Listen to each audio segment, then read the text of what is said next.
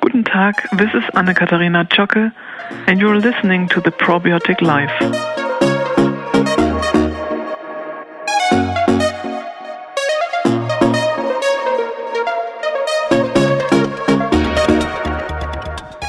This podcast is where we explore the intricate relationships between human health, soil health, and ecological systems. Join me now for another exploratory conversation on the probiotic life.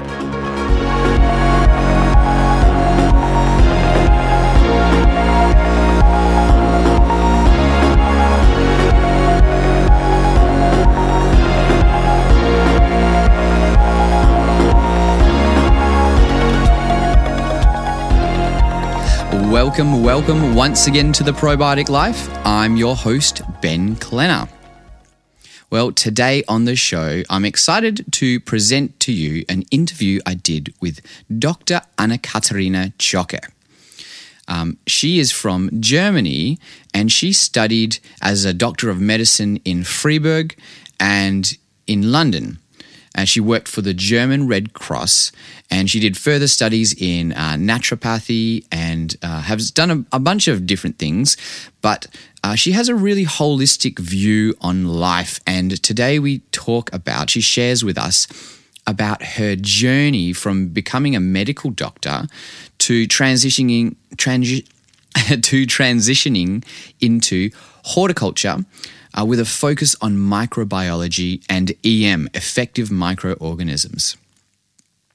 Dr. Katharina has written 5 books on various aspects of EM, including health and natural healing with those bacteria. And she also lectures internationally on topics for paradigm shifts, and that's what we really get into today, shifting our paradigm.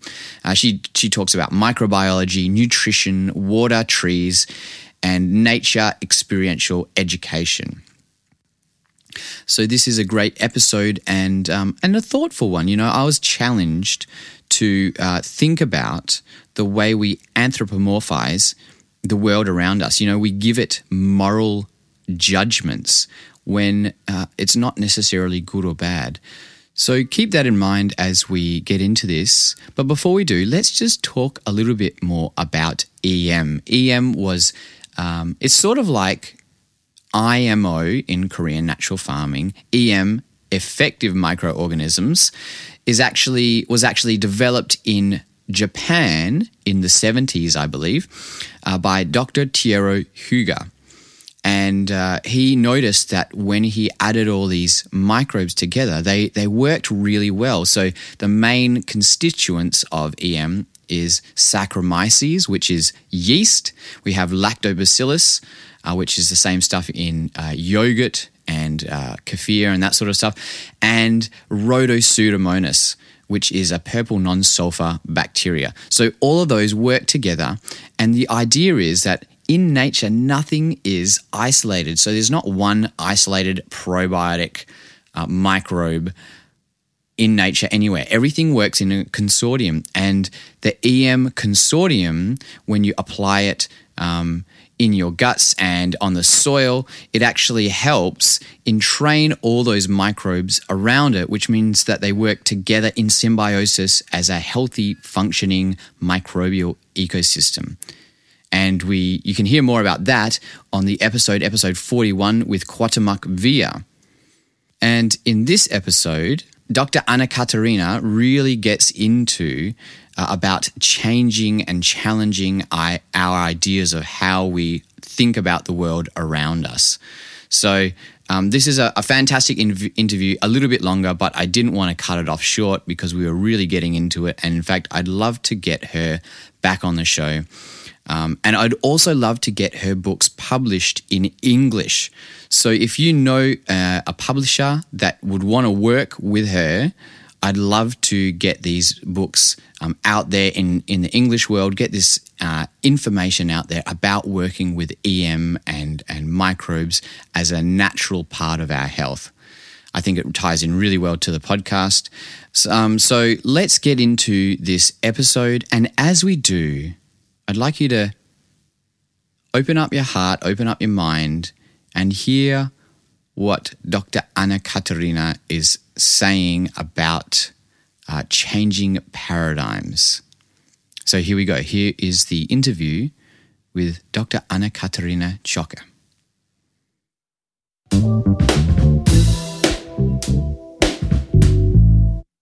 Our guest today is a doctor of medicine who transitioned into horticulture and now is a freelance lecturer.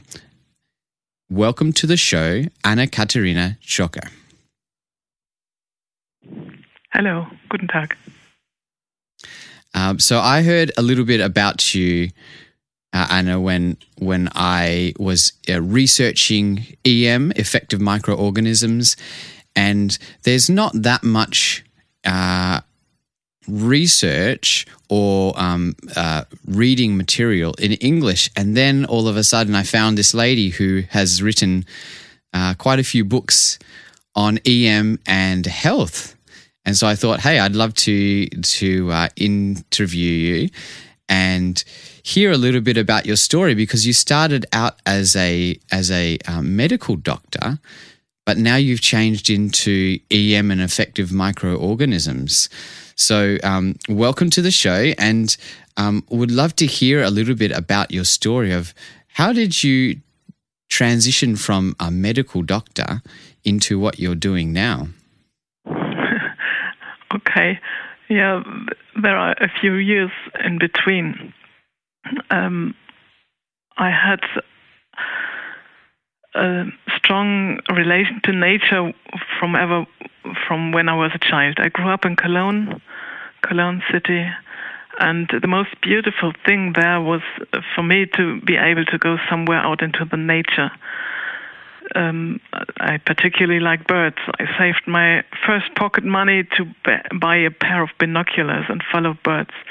But I come from a medical family, so my grandfather, grandmother, my father, they all were doctors, so it was sort of expected that I become a doctor too. So I became a doctor, and then I realized within my heart I'm sort of a healer. I felt the healing is what I want, but not the way of medicine I had to do. So I did this shift when I was as a medical doctor working in a hospital and realized I don't want to grow old like this. So I went out into the nature again. Mm-hmm. And so your interest was really in being out in nature and connecting with nature. Is that correct? Yes, that was what I was always looking for, and it was like, you have to have a job, and it was like an inner program. Your job is a job, and besides the job is your free life. And it took me some time to realize that I didn't want to be split in two parts. To be one Katharina who does a job, and the other Katharina who waits to be free to go out to nature. This was the point when I realized I want to be one person, one life. I wanted to live my life, my own life from my inner vocation. So I asked myself, what is my inner vocation? And the only I knew after so many years of studying was I want to touch the soil. I want to have the breeze around my face. I want to see the sunset and the sunrise. So I thought, okay, I go out into gardening and try what's going on. So it was a difficult decision, actually, because nobody understood me. Nobody knew what was going on. They all said, "Oh, what are you doing? She's a little bit crazy like this." And looking back, it all made sense. So because when you look back, life looks different from when you live it forward. So looking back, I realized that from my childhood on, there was a certain invisible red line. Do you know? Do you say it like this? A red line? A sign, a pathfinder. You live your life forward, and you do what you can, and you don't always know your motivation. Then you look back and you discover details. So as a child, for instance, I held a guinea pig. And when we learned about microscopy and biology, I went home and took hay from the guinea pig food and soaked it into water and waited for some hours and looked at the hay soup. Is that the word, hay soup? Mm-hmm. The water which was in the hay was in, through a microscope. So I was a child when I first did microscopy, and it was this incredible experience to see the magic world of miniature for the first time in my life. Maybe I was 11 years old or so. And now while I'm working with microbiology, I know, well, this was the start, but I didn't realize when I was 11 years old. Mm-hmm. So you looked back and you could see there was something drawing you to that interest already. Yeah, there was something inside which knew how the future would be. So because it was the realization within the depth of my heart that what we see with our bare eyes is only an excerpt from the world we live in. It's a very deep experience that life is in reality unbelievably bigger or smaller. It extends to both directions, macro and micro, and both directions are far beyond our human perception. And you need this experience to understand microbiology and put it into the place. So sometimes in summer, I lay in the grass and watched an ant and tried to imagine how the world was like from the perspective of an ant. Mm. Because you see the ant and the blade of grass to an ant was like Cologne Cathedral to me. I couldn't climb up Cologne Cathedral, but the ant could climb up this grass. So I realized as a child, life is always relative to its observer. And I always knew humans are only one dimension of many. And it's important to see this, to be able to understand the microbiome today. Yeah, so we look into the stars on the sky at night and look into infinity, into this direction. And with the microscope, we get an idea of the infinity of the world and the smallest. So I very early had this awe, this respect for life, which is much bigger than we know. And there was another experience I had. I had the chance to stay in Bolivia for 2 months when I was 16 years old, and to experience how completely different people live in another country on the other side of the world had put so many things into perspective. When I was 16 years old, I came back and thought, what people here are bothering about is ridiculous. Because there I experienced real hunger for the first time and saw poverty combined with this warm hospitality.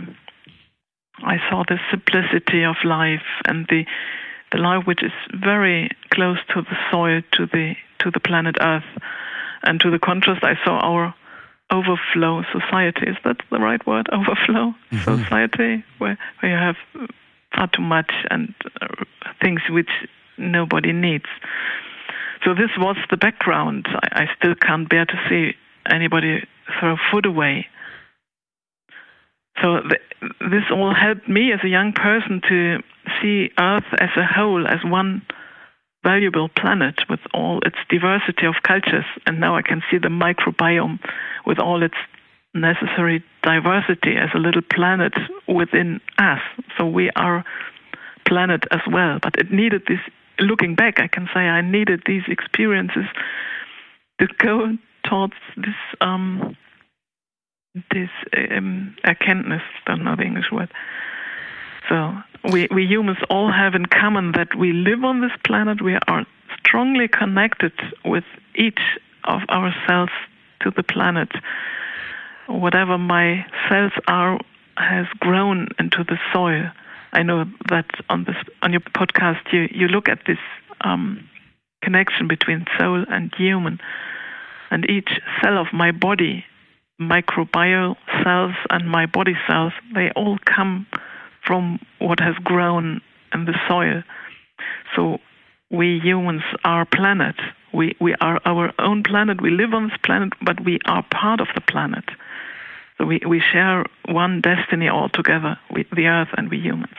Mm-hmm. So, but I didn't know this when I started medicine. I went to fulfill what was expected from me. I went to university and studied medicine. And there, of course, I got into contact with microorganisms again, but this was just one of the many courses. I remember we got nutrient plates, and I remember how amazed we were to see the bacterial growth, the cultures grow on these nutrient plates. So we made preparations from door handles and light switches, and there was nothing visible there, but on the nutrient plate you suddenly could see the bacteria grow. So this was again this switch from one dimension, from the invisible dimension to the visible dimension, which fascinated me. Mm-hmm. Mm-hmm. So you were sort of encouraged, expected to go into medicine, but you had this sort of connection to nature. Did your parents encourage your connection with nature as well as when you were younger? Well, my parents were busy with themselves. My father, as a doctor, was mostly away working, so I was looking for it. We went on holidays to South Südtirol, to Italy, so we spent our holidays in very natural surrounding. That helped a lot. So I liked the mountains, I liked climbing, but again there I went to the big source where and sat there and watched the water coming out of the earth and the butterflies. So I always try to find my time alone with nature, to melt with what I could feel. I was happy then. And it helped me a lot to survive the rest of the life in Cologne. So the pressure of, so they didn't care a lot, I would say. And it was difficult when it was all right until I studied medicine, because then I was supposed to become a successful doctor. I was successful in my studies. I got scholarships. I was really good, and I studied in London for a year, which was great because you can go to a concert every evening. You just go and see which big orchestra plays and somewhere. And so I had these two lives. I had the medical life which I fulfilled, and where I was successful, and I did all the other things aside, sports, played in the orchestra, did practical nature conservation, loved history and history of art. And it worked as long as medicine was not overwhelming. But when you study medicine, you take more and more time into your studies, and the other part of me had to shrink. And actually, I did a research practice after my study here in London, in the Institute of Immunology at the Middlesex Hospital with Professor Reut, which was really good and very interesting, and a very important experience for me to decide for the future, because to dive into this world of research once, and in order to experience how studies are performed, I saw how researchers lived. They concentrated so exclusively on their work that there was a lady from Belgium there in London she opened their beds. He put up a bed in the lab because she was working the day and night to be the first to publish certain results. Wow. So it's very dedicated. Yes. And totally focused on this one question. And I knew it was not my way. I always felt the need and feel the need to put my insights into a greater and a larger context. And I felt like you put a string around me and tie me to a point where I can't move anymore, like this. So, on the other hand, and during the time of my studies, I came into contact with alternative forms of medicine outside the university, and so they were successful. So I realized that there is this established academic medicine which functions in a certain way, and besides there is, on the one hand, my wider interest in lots of other things for which I wouldn't have time any longer if I would concentrate on this academic medicine. And this academic medicine wouldn't accept all these alternative medicines, although patients found healing in it, and it were really nice therapists. That's the word. Therapists, yep. Therapists who do this work. So I again saw this split between two worlds within the medicine. And how did you reconcile the differences? Because I know modern like allopathic medicine is very stringent in some ways, and natural medicine is more, in my interpretation of it, it is more trusting in the body and trusting in the natural processes. How did you reconcile that in your mind? Yeah, you go into the next dimension. You sort of look from above onto these two sides. I have the advantage I experienced both, because after I had my state exam, I had gained so much clinical experience that I knew that I could not be satisfied in the long run working with only this academic type of medicine. So I switched. I thought I add another medical studies. I went to a private academy near Stuttgart for half a year, and I studied this naturopathy, anthroposophical medicine, alternative medicine, speech therapy, movement therapy, music therapy, spa medicine, phytotherapy, homeopathy. I studied it all myself, as good as it's possible within foot reflex. What's the word? Reflex therapy. How you do the reflexology? Mm-hmm. So I made my experience on that side too, and on that side of therapy, people also said, "Oh, this academic medicine is no good," and so they don't know each other in the way they should. So I experienced both, and then you go on a different dimension and look down from above. And the solution would be, and that's what I try, but I don't have a medical practice, so I can't do it with patients. But when I'm asked for a counsel or so, I look at the person, and then you decide, does this person need this medicine or that medicine? So it's not this or that. It's good that there is both possibilities. Mm. And maybe I could talk a little bit later after my stories about the conception of human, which is needed for understanding which promotes real healing, deep healing of any illness. So it's really a question of your conception of human body and human, the conception of human. Is it only the physical body, or is there more than the physical body? Mm. And so this is a personal state of mind.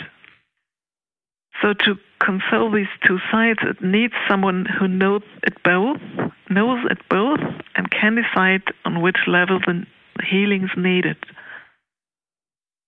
So the first step is the tolerance, to say, oh, both is possible, both has its place, and this is lacking in the present, because the one medicine is officially paid by the insurance companies, health insurance, and so the other is not. So there is an imbalance. Mm-hmm. I like the way that you think about this, and you're talking about sort of stepping back and observing both kinds or all kinds of medicine from another dimension. Is there anything in particular that sort of helped you to see from another dimension? Anything that sort of helped you to get into that other dimension? Well, maybe the bacteria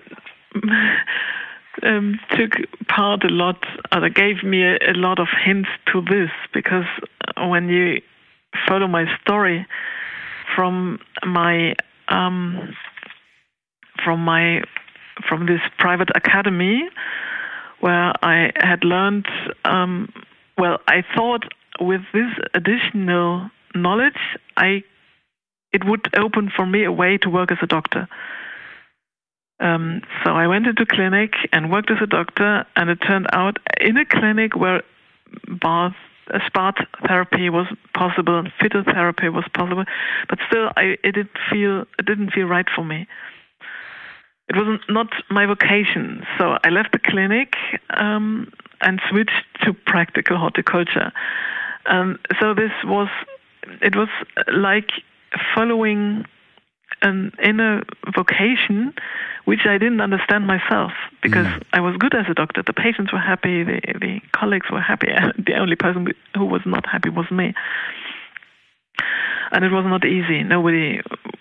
My parents were so dissatisfied, they didn't want to have anything to do with me anymore. So there was this decision. I had to decide either to continue to be accepted as the official brave daughter and sister, or to follow my own path of heart. So there was this decision, which direction do I follow? And this decision itself was very painful. And when I decided I follow my path of heart, is that understandable? Path of heart? Yeah. It was really painful because I had to leave behind my family where I came from. But then it sort of opened a resurrection, is that the word? It took some time. It was difficult. I had no money. I had to improvise a lot because I was not, horticulture is just to survive. And so I lived with no background, and I had to put myself totally on the trust of my inner voice and sort of jump into life in a completely new way and see from day to day how it'll come out.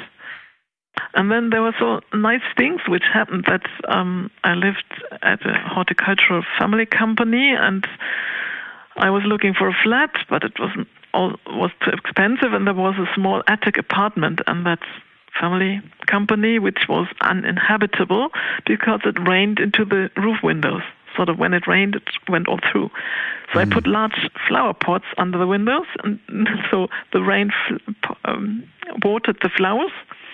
So I could live there without paying any rent. It was really great to feel you can use what there is and make the best of it. It was, and so this was in Bavaria, and I was happy. I stand in the fields in the morning, saw the sunrise there, while with my rubber boots was harvesting lettuce.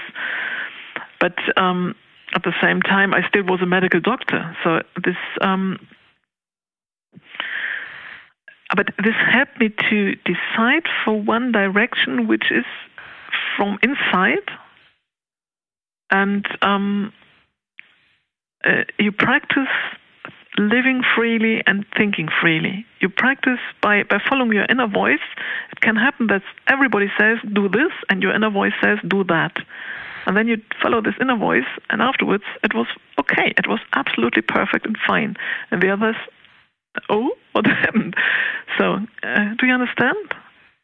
Yeah. So really, you followed your inner voice, and there was things that happened that were like unexpected but pleasant.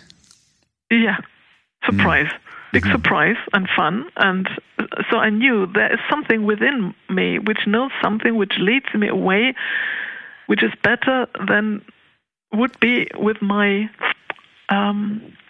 mind, my brain. Okay, it's easy to say that looking back. It wasn't easy when I lived it forward. No? I worked in 4 different garden projects, until I came to the back to the Rhineland in 1995. There was a big farm, about 35 kilometers from here. I went there, and then the bakery urgently needed help. They grow their own grain, they have their own mill, and bake their own bread. So instead of continuing going into gardening, I went to work in the bakery.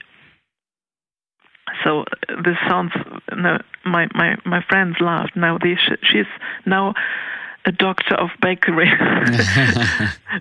So and also I sold bread in the shop. There's a big farm shop.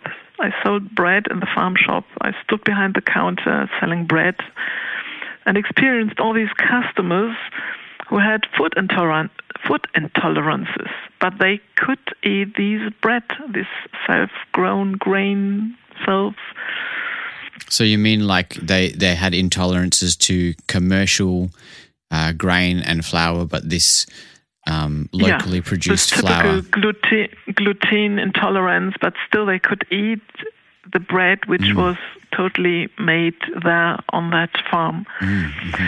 And on this farm, I learned to know about EM.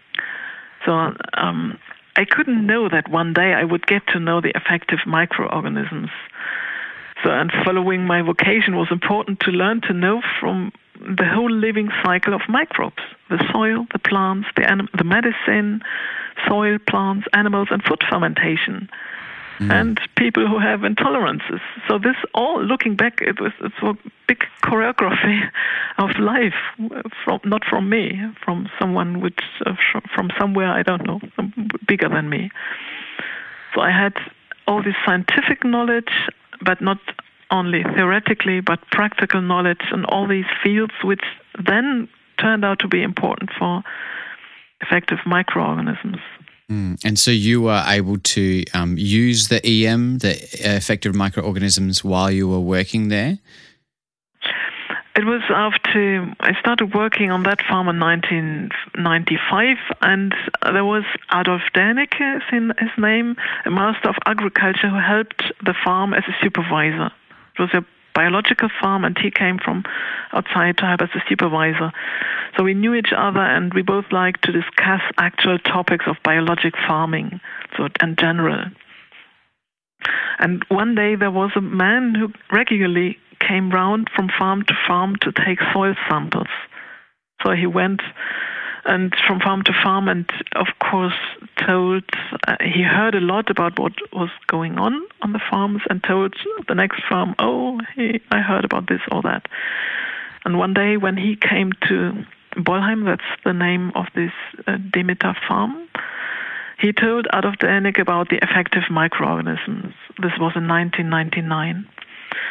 But he didn't know much about it, only that there's something new, a mixture of microorganisms, and somewhere from Japan, and you can do a lot with it. And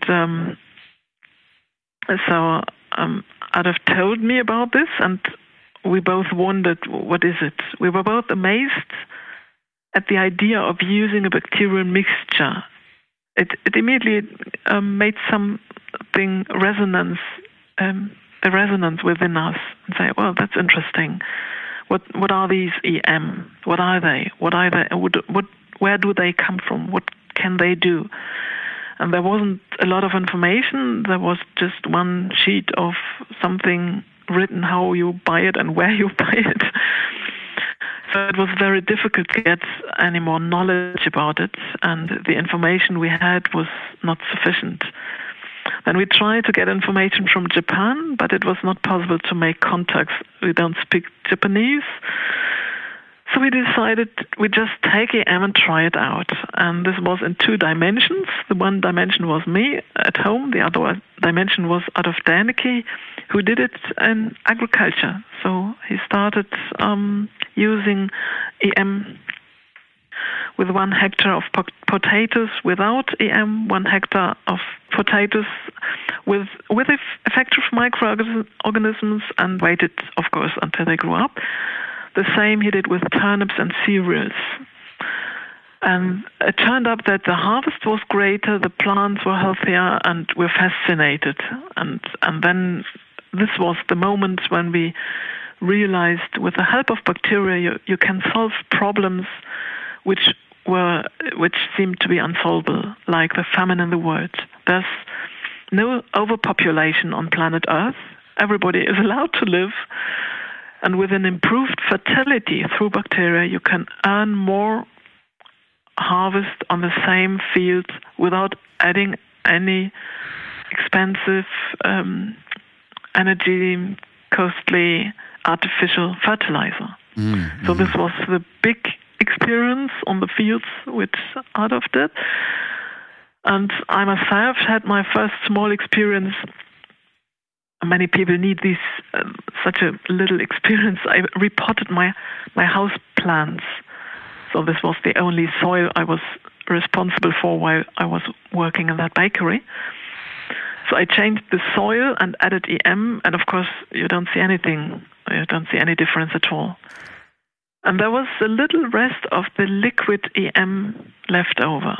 It was evening, I was going to bed. I thought, oh, what shall I do with this little rest of fluid EM?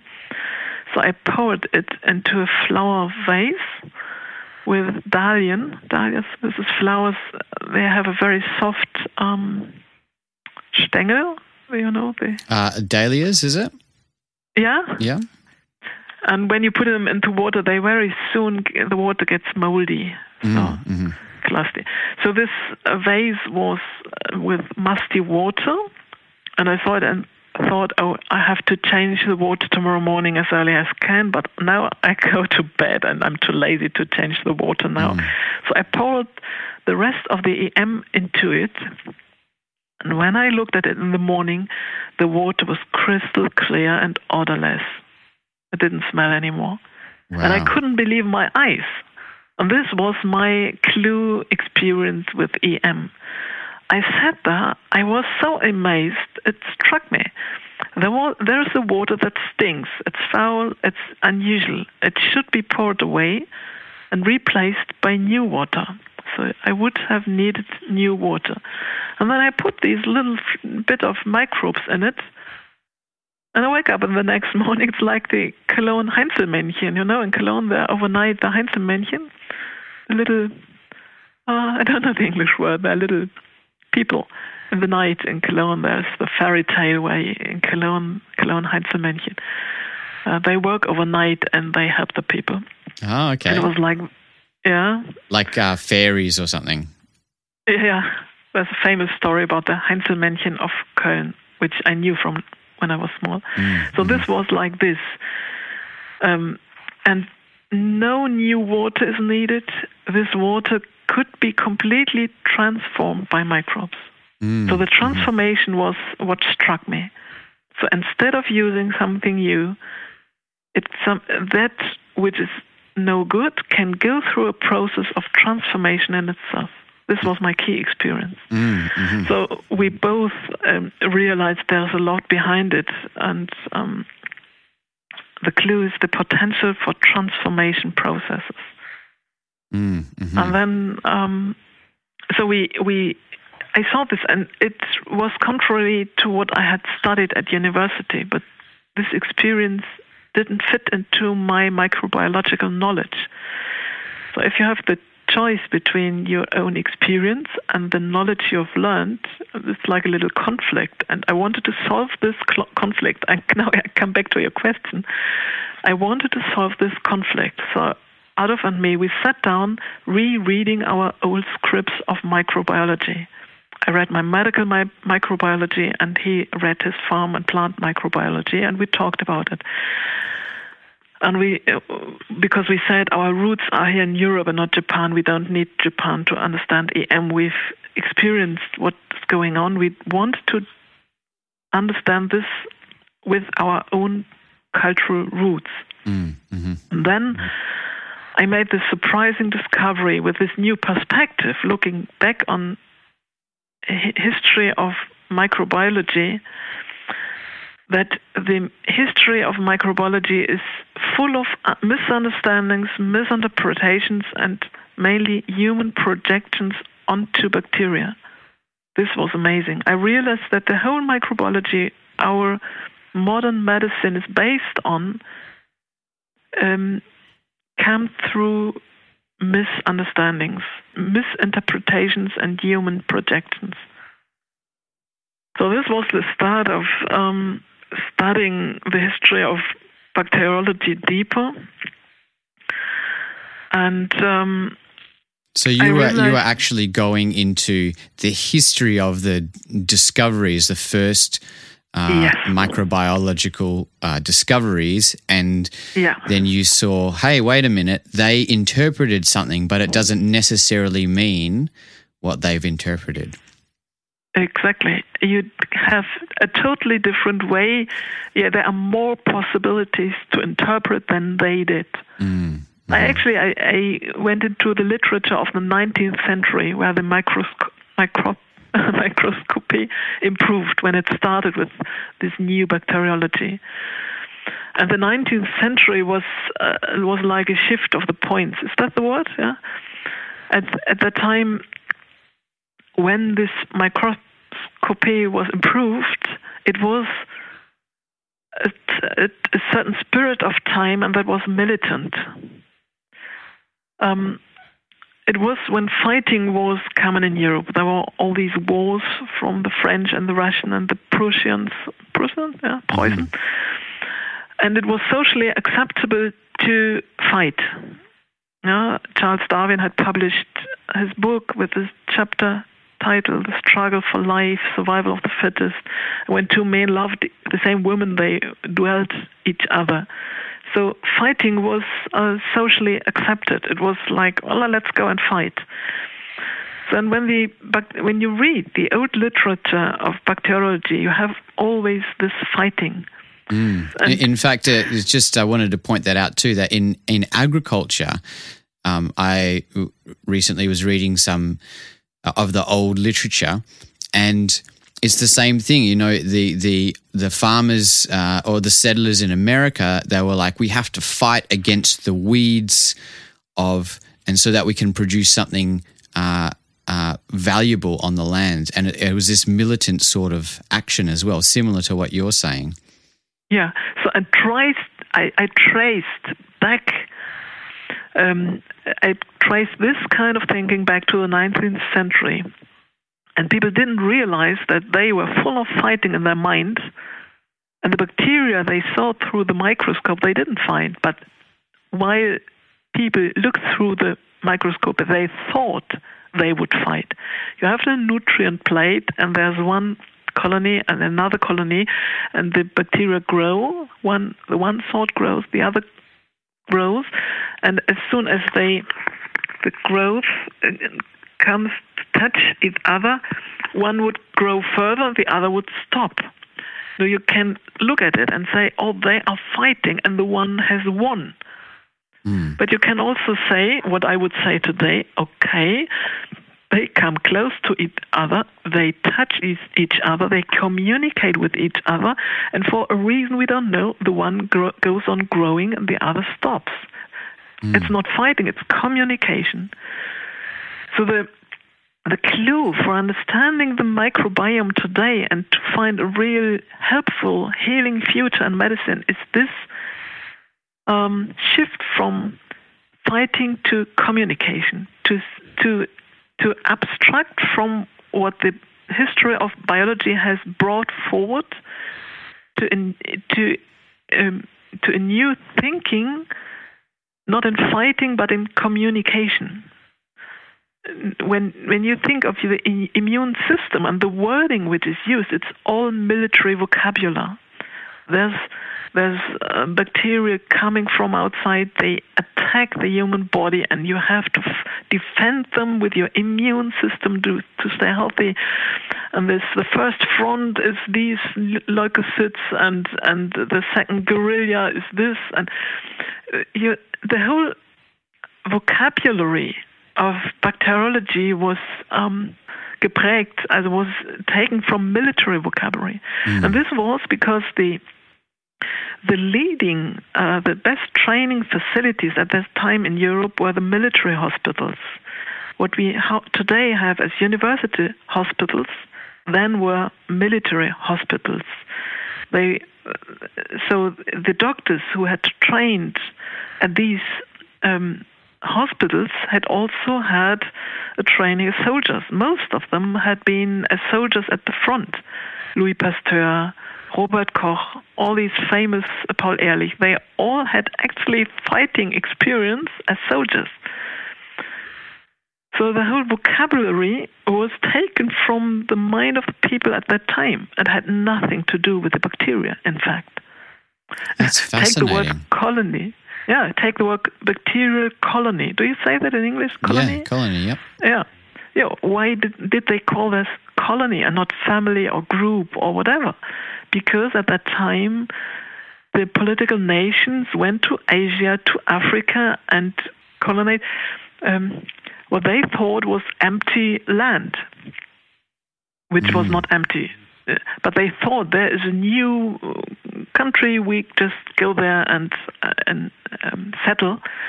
So bacteria on a nutrient plate in the eyes of the bacteriologists did the same. You understand? This is fascinating, and this is when we, if we just come back to EM, effective microorganisms, that's like, from what I understand, is the complete opposite because it's a consortium of microbes that work together. Is that right? Yeah. But to understand how EM work, you must first do this abstraction from the traditional bacteriology. Otherwise, you would never understand why EM work. Right. Yeah, and how you can heal with it. The special thing about effective microorganism is this mixture of different. But it's not only a mixture; it's a team. To make EM what they are, it needs a team building process. So the way they are cultivated into the bottle where you buy them, like what you buy, they've undergone a team building process. Is that an English word? Yeah. Process, and look, I think most people who are listening to this will know about EM and how you breed it up from the mother culture. But do you want to just explain that so people understand this team building process? Well, the producers wouldn't tell how they do it. They wouldn't tell. No, that's their secret. That makes a difference to the other firms, the other companies who now unfortunately use the term effective microorganisms, which is not protected, to put a number of the same microbes into a bottle without the team building process. Right, so you can have the same microbes, but not go through that process of symbiosis. Right, and so they wouldn't work the same way. And so when we're talking about the microbes, from what I understand, the three main microbes are the Saccharomyces, the Lactobacillus, and the purple non-sulfur bacteria. Is that correct? Yeah. These three groups, they are first they are cultivated separately, and then they're gradually led together, cultivated together, to find together. And this process of coming together is the secret of the success of EM. Right. Because you have a team. You have a team, and you give this functioning team into a disturbed environment, and this impulse, into the environment would change the attitude, so to speak, of the bacteria at the place where you bring them. You have an imbalance somewhere, and therefore it doesn't matter whether it's the soil or the stomach or the window or the mold on the wall. It's the principle that there is an imbalance which you can read and stinking, fouling, destruction, or so on. And now you bring this team of EM, of bacteria who do their job in communion, and you put them there to tell the others, to show the others, to inspire the others, the other microbes to do it the same. Bacteria exist on planet Earth longer than we can think. The oldest petrified microbes are 3.8 billion years old. So microbes have started building the world, the planet. Yeah? The microbes have, once upon a time, they were those who started building biofilms and consoling material to make continents and whatever. It's all a living process. It has all been living processes. And later they gave the contact to other cells to find themselves together to multicellular beings. So the bacteria are those who always give the impulse to the development to higher beings, which includes higher consciousness. So it's always the bacteria who give the contact through all these ways of communications, which they are able to. They communicate through molecules, through direct contact, to light signals, through electrons, through genetic exchange. They communicate permanently. And so they know how life is healthy. Life knows by itself what healthy life is. We don't have to tell a plant or an animal or ourselves how to be healthy. Life from itself knows how healthy living is. So it's important to step back and not manipulate and try to control. And so step back and see, how can I open a space that the bacteria can do what they've always been good at, create healthy life. Right, so creating a platform for life to thrive. Yeah. And if there is an imbalance, they can help rebalancing whatever there is. Interesting, because okay. One of the big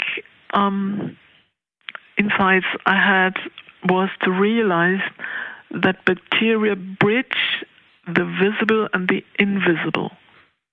Here on my desk, I can't see the bacteria. They are there, but I can't see them. But I can grow them, and then I can see them.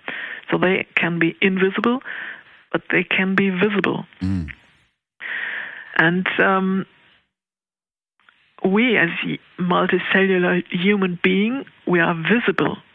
But behind our body is our soul, is our mind, which is invisible. And the bridge between the invisible and the visible is the bacteria. What we've now discovered as a microbiome is the bridge between I call it matrix. Like you have, when you lay a puzzle, you have this picture there, and then you try to find the puzzle pieces to their right place. So each living being, a tree, an animal, a lake, has an invisible matrix which knows by itself how healthy living is. And we humans, with our culture, we have not quite understood yet how it works, so we destroy it permanently on this way and the other. But the bacteria help to bridge the material, to restructure the material according to the invisible matrix. Is that understandable? Yeah, so they're sort of like the teachers. They're teaching the way of restructuring the matrix. I don't like the word teaching. Okay. Teacher, because it implies that they know better. They themselves, life is, we have horizontal and vertical flow. And the flow from the big invisible, the the great unknown behind life. There's a flow which is more and more condensing, and the bridge from the invisible idea, is transported by the bacteria to the material. It's difficult to understand. No, I like the way that you're thinking about it, and it's good because it's challenging the way that I'm thinking about the microbiome and probiotics. But it's necessary to understand how EM work, how you use EM, and how health can be redeveloped, particularly in medicine. If you, people who have amputated a hand or a leg or so, they still feel their leg, although it's no longer there. You know that? Yeah. So this is the invisible human matrix. They feel their leg, although there is no body cells there. And the bridge between these invisible, feelable body and the body you can touch is only possible when bacteria they are, so it's like a postman. Yeah, they are so fine and so flexible that they can take up the invisible frequencies, if you want, the vibrations, if you want to call it like this. They can take up vibration and transport this into and transfer this into materialization. And so it's not just the phantom pain, like the nerve signals. We call that phantom pain. That's how we call it. But ask the person, he feels his leg, his complete leg. You can say, well, my big toe is there. And you actually in medicine, you can do massage on the invisible leg and the pain relieves. Oh, wow. So there's much more, yeah. So that's all about conception of you. In microbiology, we first had the conception in the 19th century that humans are sterile and bacteria are dangerous. So we are the nation. My body is the nation, which is sterile and needs to be defended against the naughty bacteria which come from outside. And people then actually thought they tried to sterilize the human intestine because they thought bacteria were parasites that shortened life. So this didn't work. Wow. This was the first conception of human. And the second conception was, okay, there are also good bacteria. So then the world was divided into good and evil. The good bacteria are useful and the bad are harmful. Most people still think like that. So you have to promote the good ones and you have to fight the bad ones. And this actually was the idea for the development of probiotics. The first conception of man was the concept of developing antibiotics. The second conception was the developing of probiotics. So thinking we have different bacteria. So we judge the bacteria, the harmful ones and the good ones. But again, that means we would put ourselves into pieces and think we have good and evil within us. And this is a personal choice, whether you take this view or the other view, how you want to see the world.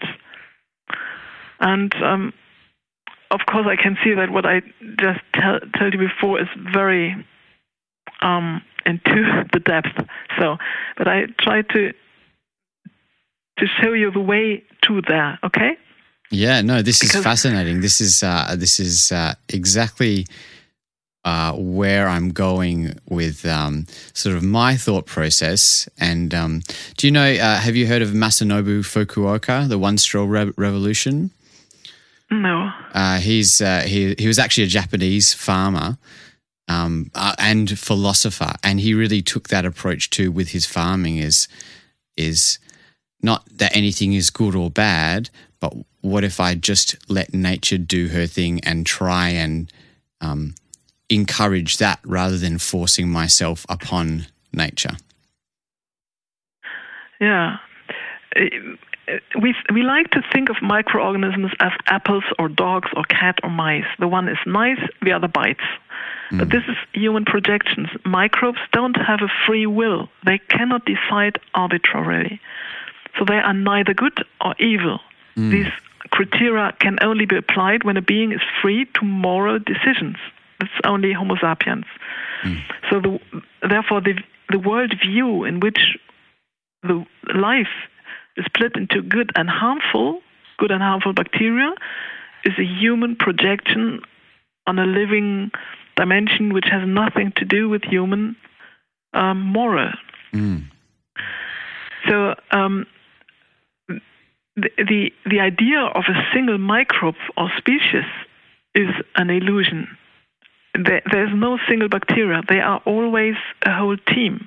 They act as a community because they can exchange everything.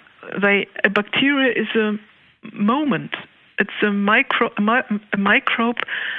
is a momentarily held substance stream held in the plasma skin. Because microbes, they absorb, they release, they hold this for a moment in this small envelope, in this cell membrane, and we call this microbe. But the same microbe, half an hour later, can be a different microbe. So the whole concept of microbiology is that we try to hold something which is permanently in flow. Do you understand? Yeah. So, There is no microbe. There is a microbial world because it's always one. All microbes are in fact one because they can exchange anything. They open the membrane, they take something out, and they let something out and take something in, and it's a complete different microbe. The shape can change. Within the tummy, in your intestine, the same microbe, this has been shown in scientific research now, the same microbe can be peaceful or harmful depending on the other microbes around. So the concept of a pathogen is totally what's the word? It's no longer possible. So we as humans always try to hold something which is not capturable. Yeah, we can't hold a bacteria. It's only a moment. Right, yeah. So like, for example, you're saying like E. coli, if we say that's a bad bacteria, then we're just putting our persona onto that bacteria.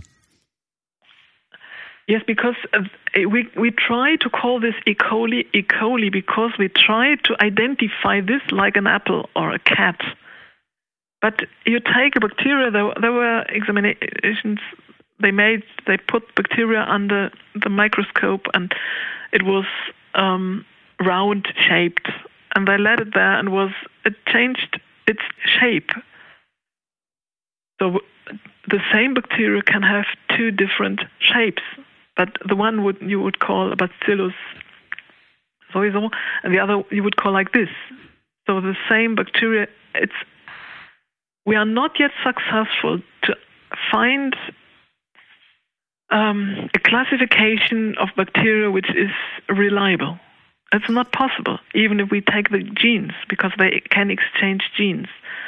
So we have to step back and see bacteria as a community, as the whole. And this makes it really difficult because it's like you grab into the water and just try to hold it. Actually, to understand the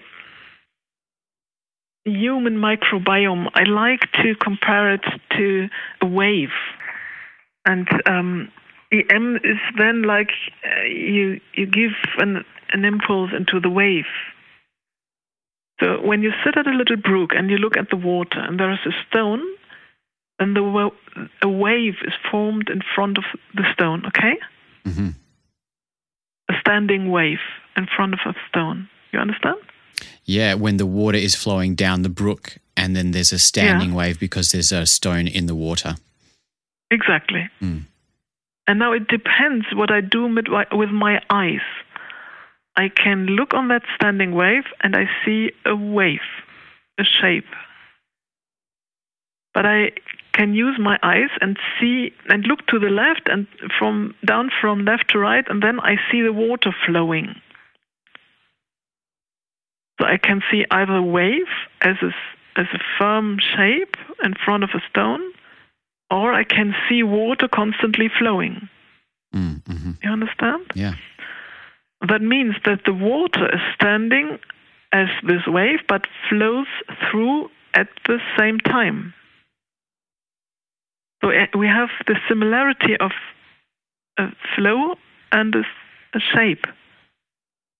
And this is what you're comparing to EM? No, what I'm comparing to a tree or a man or an animal in respect of to the bacteria. To try to understand bacteria or microbiome and how I deal with it, it's the best way to approach the life of microbes, because we as humans, with my nose and my ears, it looks as if I have a certain shape. Mm. But in fact, I'm totally flown through with bacteria. It's like the flow of we take up bacteria. We take up bacteria by eating, by breathing, by with the skin, and they flow through us. And only if this flow is constantly flowing, I'm healthy. Oh, that's interesting. Okay.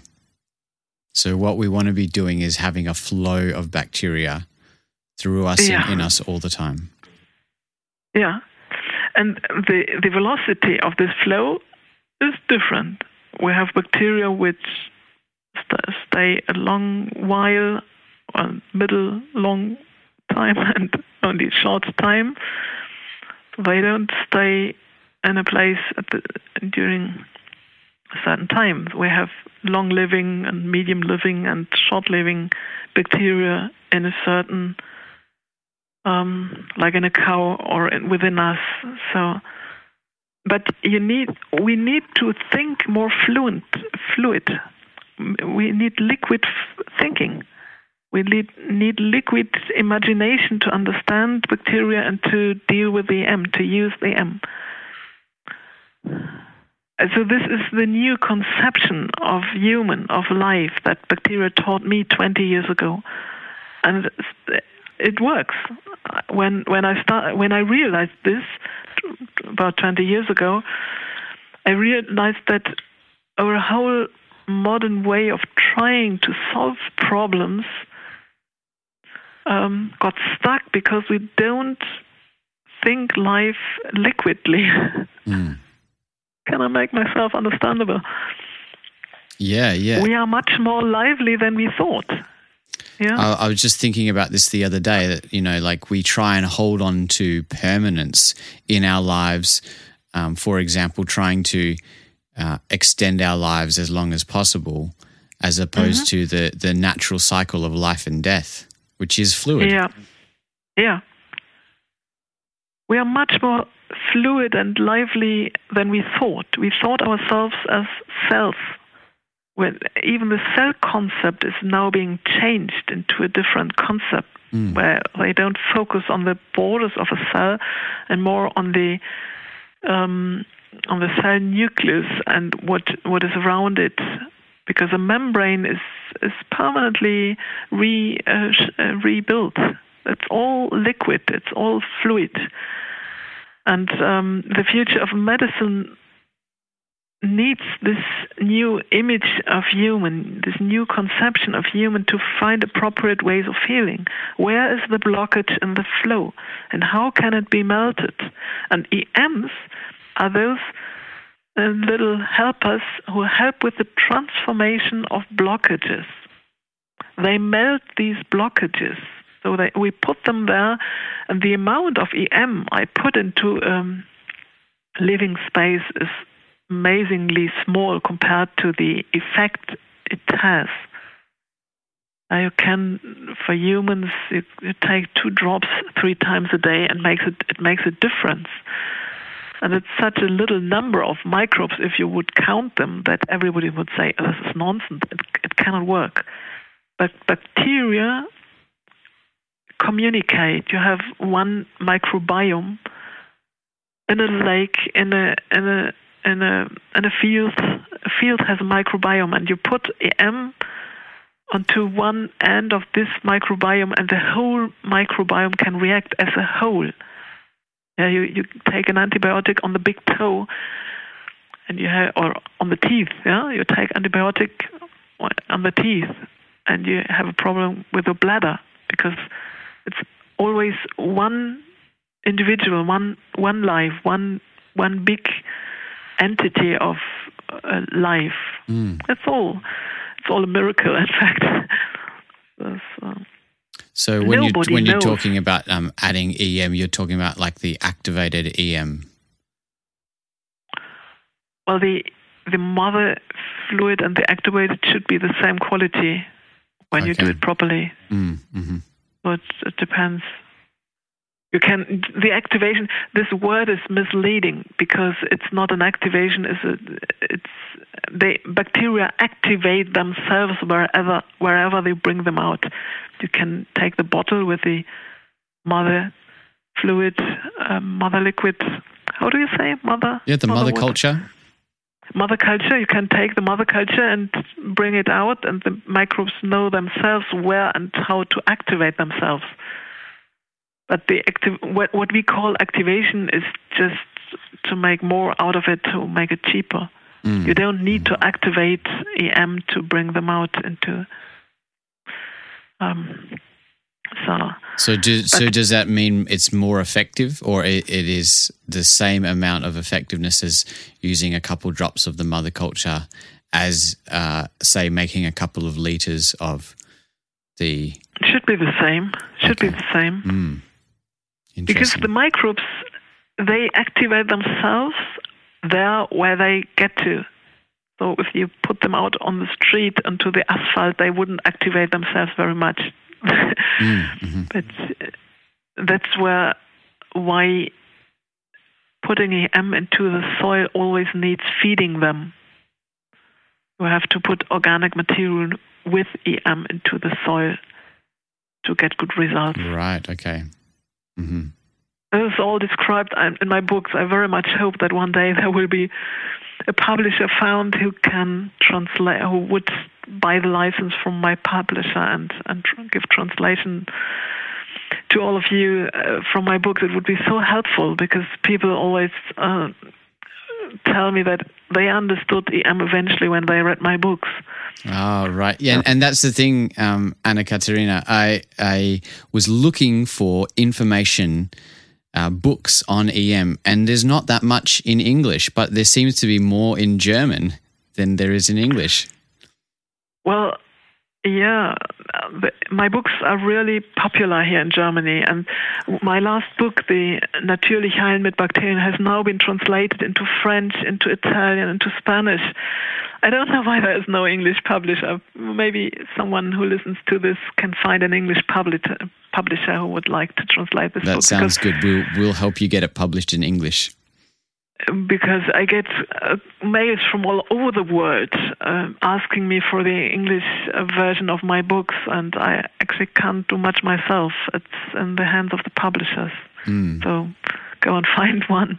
But because there is a lot of talking about EM, and everybody says something, but to be honest, nobody really knows how they work. This is their secret. I wouldn't believe anybody who says, "Oh, I have understood exactly how it works."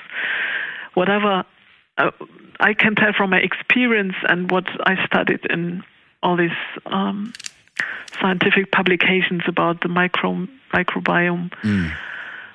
But I got my knowledge from my experience 20 years ago. That the term microbiome came later by Joshua Lederberg in 2001, but it was the pure experience and my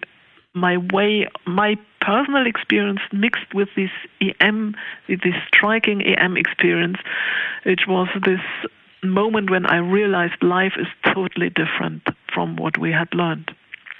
Life is fluid and life is transformation, and what we need is transformation, and to support transformation. And the dimension which can support transformation is the dimension of the microbes, the miniature dimension which has created multicellular beings. You know, there's in plankton in the sea, there are animals called Kragenflagellats, collar flagellates, I would translate. I don't know the English.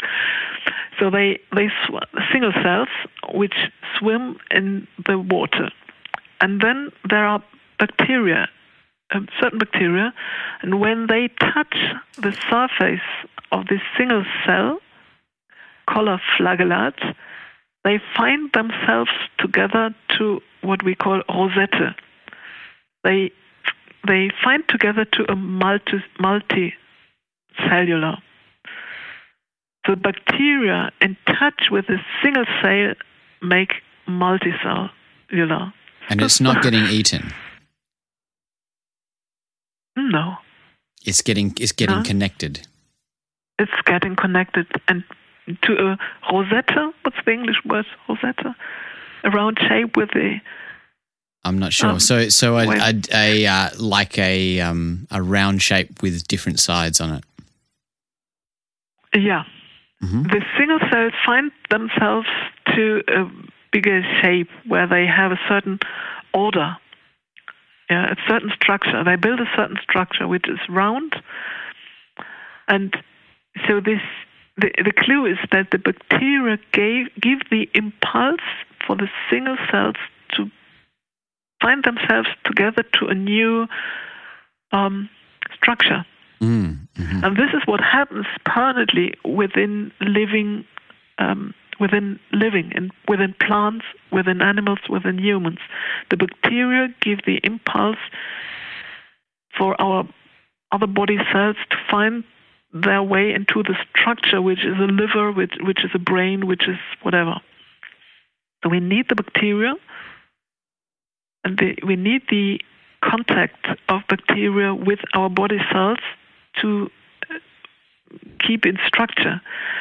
And you certainly know that in our modern industrialized civilization, we all lack about 1/3 of the bacteria which are meant to be within Homo sapiens, compared to indigenous people in Venezuela in the rainforests. They have much more variety and abundance of bacteria than here in Western civilization. So indigenous people, they have a full spectrum of microbes as opposed to people who are living in the Western world. Exactly. But as bacteria are necessary to be in touch with our body cells to keep us in structure, this deficiency in consequence makes ill. So as soon as you add bacteria like EM to such a deficient living space, it can be restructured. Interesting. You have a wound on the skin, for instance. Yeah? There's a little hole in the skin, it's bleeding, and cells have been destroyed. And then you put EM on top. So the bacteria give to the cells the information, hello, go into reconstruction. Reconstruct your own structure. So this is why EM work when you have open wounds. If you were a surgeon, you would be crazy. Say, don't put bacteria into an open bleeding wound. But this is what helps. And I can say that because for the past 20 years, I experienced people who were given up by academic medicine. It was said, well, we don't know what to do anymore. Just let them die in peace. And people used EM, and watched them with EM, put EM on the open septic wounds or on the areas with these resistant bacteria. They cleaned the floor with EM, they sprayed it into the air, and people became healthy. They sort of jumped off the death and came back to living. This is fascinating. Wow. And you have first-hand experience with that. Yeah, well, I introduced this, I in a way introduced EM here in medical use, because we in Germany, we have a tradition of microbiological medicine from the 1940s. This is all in my book number 5. So it was easy to think like this. In Asia, they don't have this form of microbiological therapy, a tradition. So I thought, okay, if EM helps in the soil, they help with the animal, they can change stinking excrements. Why don't they? It can as well be helpful in medicine. So I used myself as an experimental. We just tried, and it was successful. And then there were doctors who said, well, there are people who would die anyway, we can try. I'm frequently asked, are there any studies with EM? Can you prove that it works? We need studies. Okay. Yeah. Yes, there are studies, but in fact, you don't need studies. Well, that's two ways of approaching a problem. You can, when you do a study, you can distance yourself from what you are doing. And with EM, you are not in distance. It's a partnership. The studies are successful, but ethically, you can't really do a study of a human, because when the results with what you try is so successful, you may not continue the study. When one part is so successful, the other not, you must give the others the successful medicine too. Right, okay. And so what I'm hearing you saying is really it's about changing your mindset. And that's why you're going into that. Yeah, changing your mindset about the way we think about the earth and ourselves and the way we relate to everything. If we wait until all we know already has been proved by scientific studies, planet Earth will go down. We have no time. We have to start now. We have to. Every person has to. I would dream of that. Everybody starts a bacterial, peaceful life. It's about peace. It's about relationship. The first step is to make peace with bacteria, to free them from all these projections, to see them in completely new light, completely stop fighting. Peace with bacteria is an important contribution to peace in the world, because once one has recognized that bacteria are our partners, there are no enemies, you will recognize other people as partners rather than enemies as well. So that's fantastic. That's a great sort of metaphor, or what people can take away from this is learning from the microbes and not seeing people as good or bad. Yeah. It wouldn't help. Modern life with these internet likes and not likes and everything is completely contrary to this way of thinking. People are trained to judge. Click here, click there, and judge this Instagram picture and judge this. We have to, that wouldn't help. Judging doesn't help. You never know what's going on within the other person. Why did this person leave medicine and change into horticulture? You can judge and say, this is incredible, this is unsuccessful, this is a complete failure of life. But then, who knows? Later, I realized it was a miracle. It was a way I wouldn't have known. You couldn't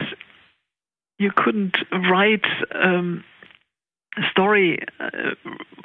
Nobody would have invented a story which was like what my life was like until I came where I am today. Did you get that? Yeah. So many years ago, I have put up the term conbiotic. Probiotic. Oh, I'm sorry to say that to you.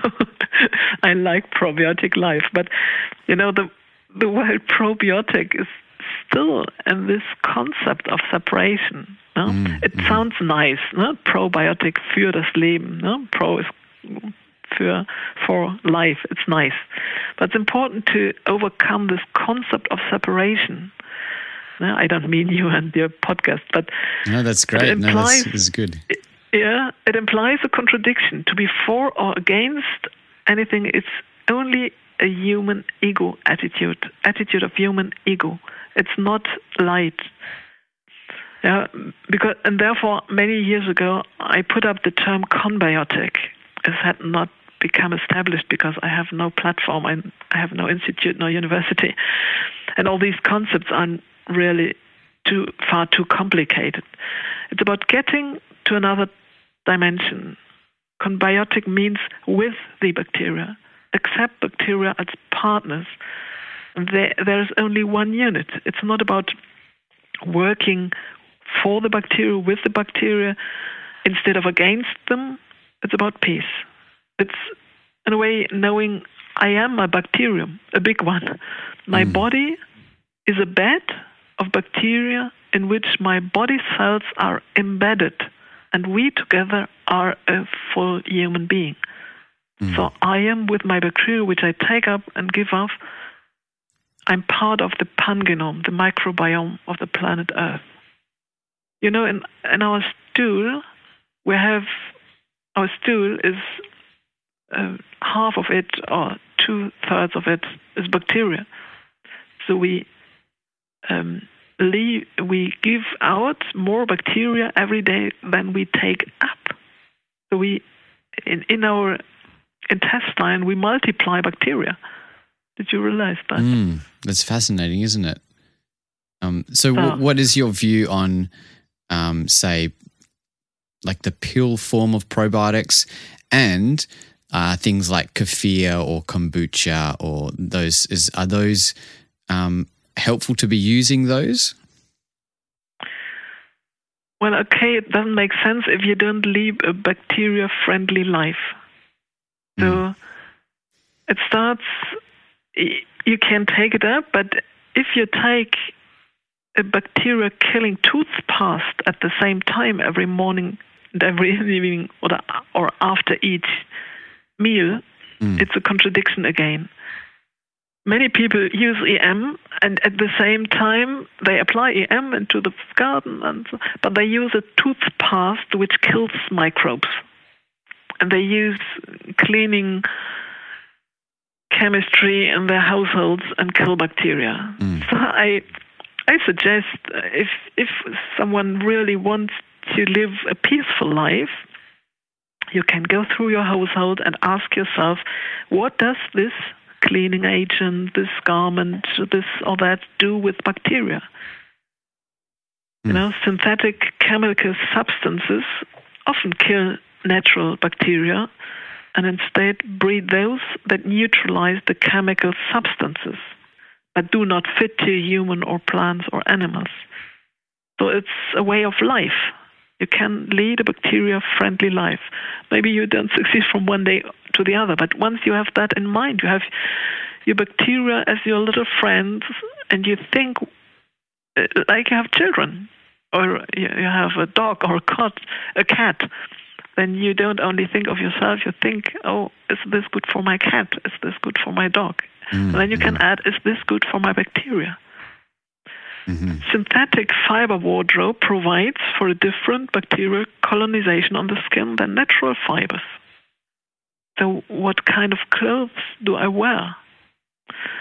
The nice thing is, it comes all together. Then you buy clothes from natural fiber and you have no microplastic in your washing machine water. You know? It's a deep decision.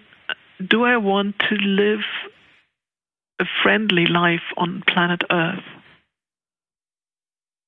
It's possible. Well, I thank you for your inspiration, Dr. Anna Katharina. We're going to have to wrap it up. But is there anything, before we do, is there anything else that you would like to add or say or to finish up?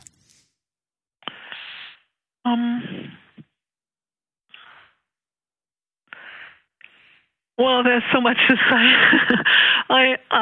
We'll have to get you back on again. Well, I would be pleased.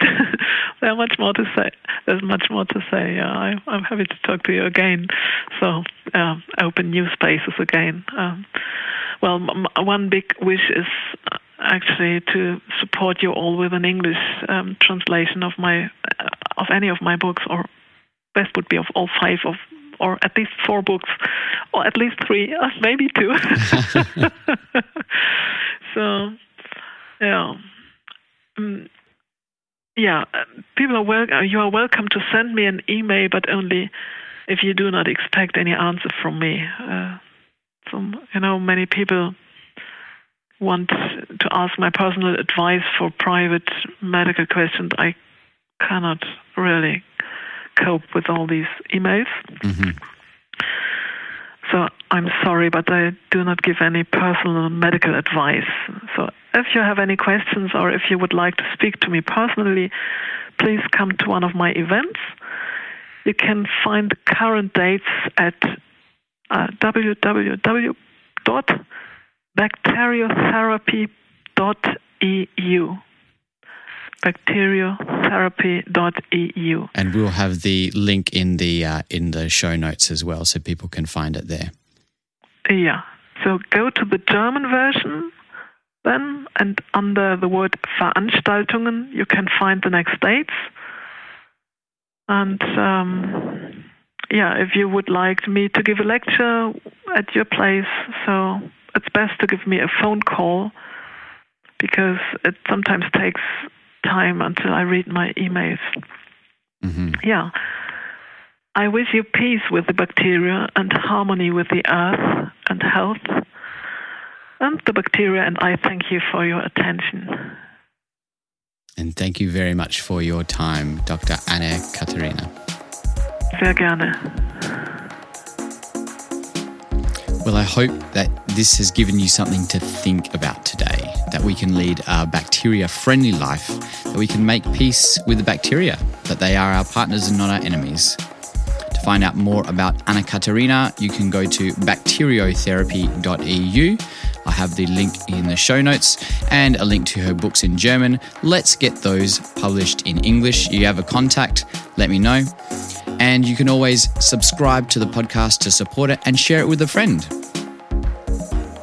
So thanks to everyone who has reached out and told us about how you are living a probiotic life. May the beneficial microbes be with you. And until next time, cheers. Thank you for listening to The Probiotic Life. You can find us on Facebook at The Probiotic Life, on Instagram, The Probiotic Life, and on our website, theprobiotic.life.